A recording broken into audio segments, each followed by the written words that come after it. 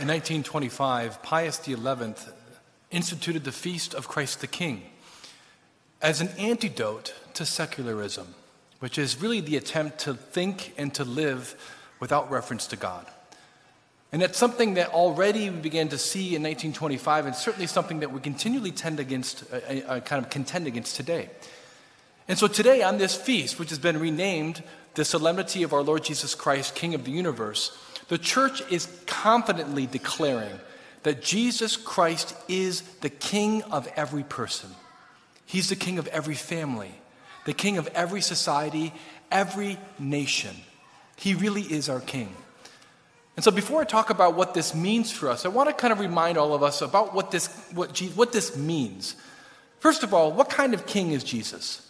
Unlike secular authority or political authority, he does not impose his rule on us because he's a king of love.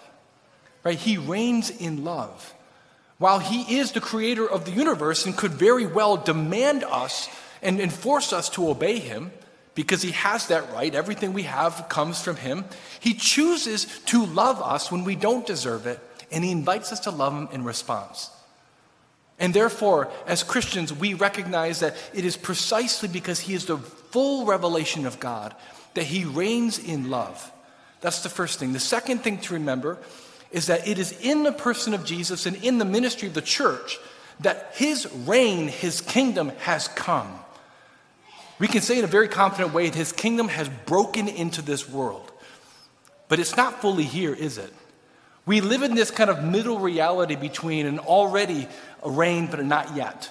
We know that it's not until we have the fullness of life in heaven that his reign is going to be complete. And therefore, in this life, there's a real drama, a real battle as to what kind of reign we're going to live under. Our own reign or his. And therefore, there's always a battle between love and sin, between falsehood and truth, between community and love and relationships, and division and separation and destruction, between self-reliance and God-reliance. And so as we consider Jesus' kingship today, there's a particular line from St. Paul's our second reading, that really kind of jumped out at me as something that we need to remember about what God has done for us. Paul is talking about redemption. This is what he says. God delivered us from the power of darkness and transferred us to the kingdom of his beloved Son, in whom we have redemption, the forgiveness of sins. That he's delivered us from one kind of dominion. Another translation here for power of darkness is dominion of darkness. Right? In this dominion, Satan is the ruler of this dominion. He's the ruler of this world. God has transferred us from that power and brought us into the kingdom of his beloved Son. And the distinction is pretty radical. When did Jesus transfer us from one dominion to the other? He did this for each of us in baptism. And so as Christians who live under the reign of Jesus, I want this morning to simply offer 5 advantages of living under the kingship of Jesus. And I'm going to contrast that with how the power of darkness is playing itself out in our current culture. Number 1 advantage of living under the kingship of Jesus is the forgiveness of sins. Because of what our King has done for us on the cross, we can live in peace, knowing that we have the full forgiveness of our sins, that he's washed us with his precious blood. And then if we sin, no matter how many times we sin, no matter how grievous that sin is, he has the desire and the power to wash us. And so we can live in this confidence that he can clean up our mess and take away our shame, and we can live in joy of knowing his forgiveness. But what happens when we don't live under his kingship? What begins to happen is that we begin to struggle with all sorts of evil with regard to the dominion of darkness. Very specifically, Satan accuses us of our sin. He condemns us. He judges us. And we feel condemned and we feel shame, and we tend to turn inward out of this pain of our conscience when we don't live in the dominion of Jesus. We don't live in his kingdom. And when that is kind of writ large in society and people can't really heal their own hearts because they need forgiveness, what we begin to see is that people who deny God begin to try to explain sin away. Let's just explain sin away. Or maybe let's rationalize it and let's try to kind of justify what we do. And that's what's happening in our culture, in our society. and in people who don't live under his reign. One of the things that's interesting, and I've said this before, is that because we're increasingly rejecting God as a society, if we reject the God of forgiveness, we shouldn't be surprised that there's very little forgiveness in public life today. What do you think the whole cancel culture comes from? That's where it comes from. There's no forgiveness if you make a mistake. You're canceled. And so you see a harshness come upon the world that only Jesus has the capacity to soften through his precious blood and through his forgiveness.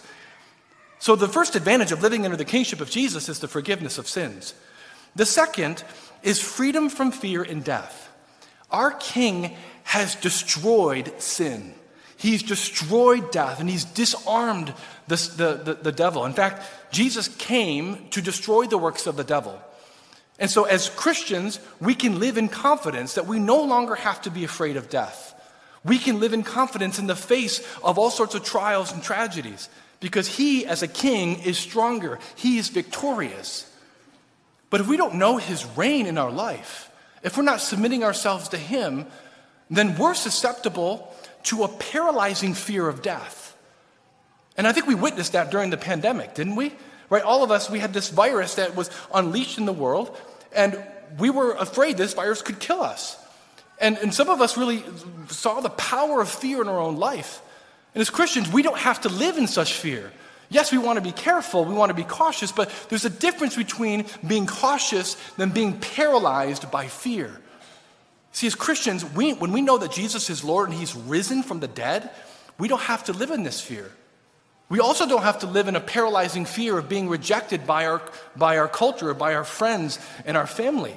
Right? So sometimes when we don't know the reign of Jesus in our life and we kind of stick out and get ridiculed or mocked, we can live in a paralyzing fear that makes us not want to stick out. In fact, we become vulnerable then if we have a fear of sticking out to certain kinds of social bullying or certain kinds of manipulation that can happen by people who are in power, right? We can kind of give into that because we're desperately desired to be affirmed and wanted in such a way that we're controlled by those who have power over us. My brothers and sisters, Jesus, our King, will never seek to manipulate you. He will never seek to control you because he is a love who respects and honors your freedom in order to get you to love in return. Because with Jesus, we don't have to be afraid of death, nor do we have to be afraid of anything else. Number 3, what Jesus does when we live in his kingdom is that he frees us from the narrow confines of the self, or as what I like to put as the prison of our self-concern. Right? So he frees us from ourselves, and we, because of his grace, come alive to creation. We have the capacity to come alive to the goodness of the world and to come alive to other people in such a way that we can form satisfying and healthy relationships with people. Right? It's really the grace that he gives to us to be free from sin, to be free for relationship. You know, when we don't have his kingship in our life, we're left to our selfish and evil desires, which we know destroys everything that we know we're made for. It destroys relationships.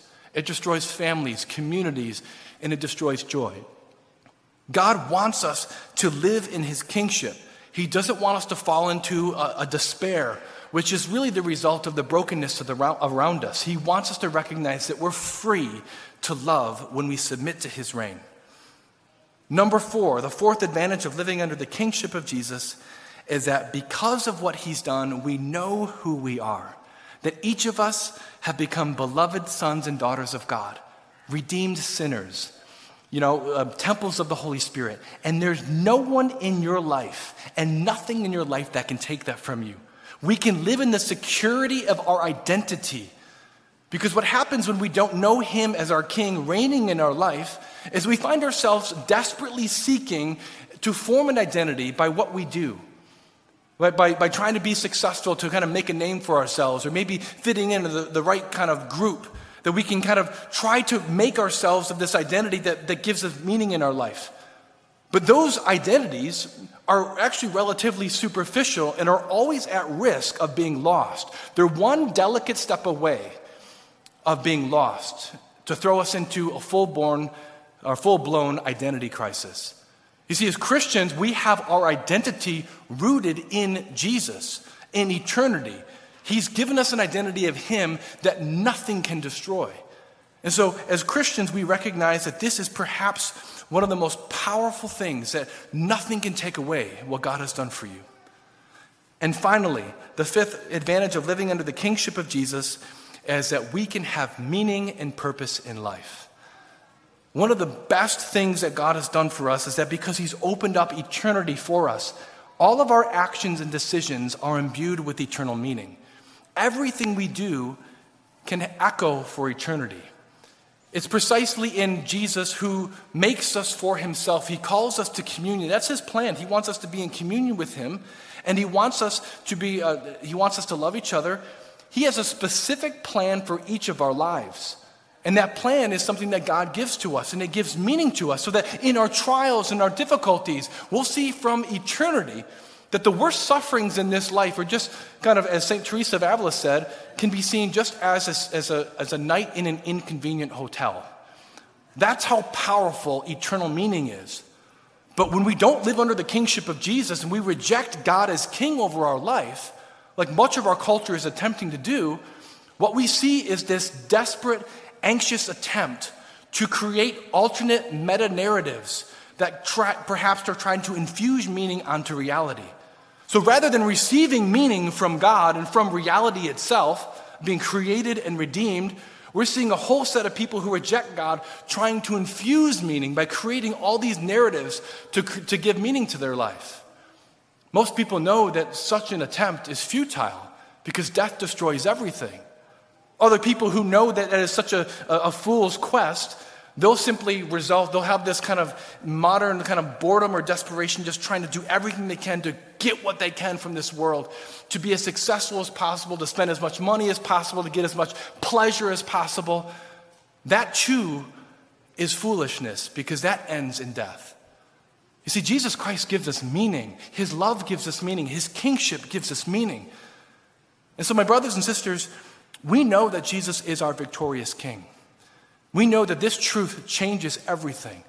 But it's not enough for us to declare this truth to the world. It's not even enough for us to believe it. The real question is how are we responding to the kingship of Jesus?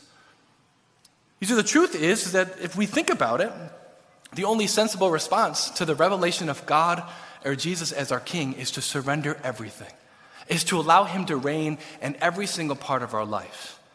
And here's the rub. That we know as Christians, he's never going to force himself upon us, which means all the advantages of living under his kingship are only accessed by those who choose to submit to his reign. I know that all of us in one way or another struggles with submitting to Jesus' reign, and I struggle myself. And we all struggle in different ways.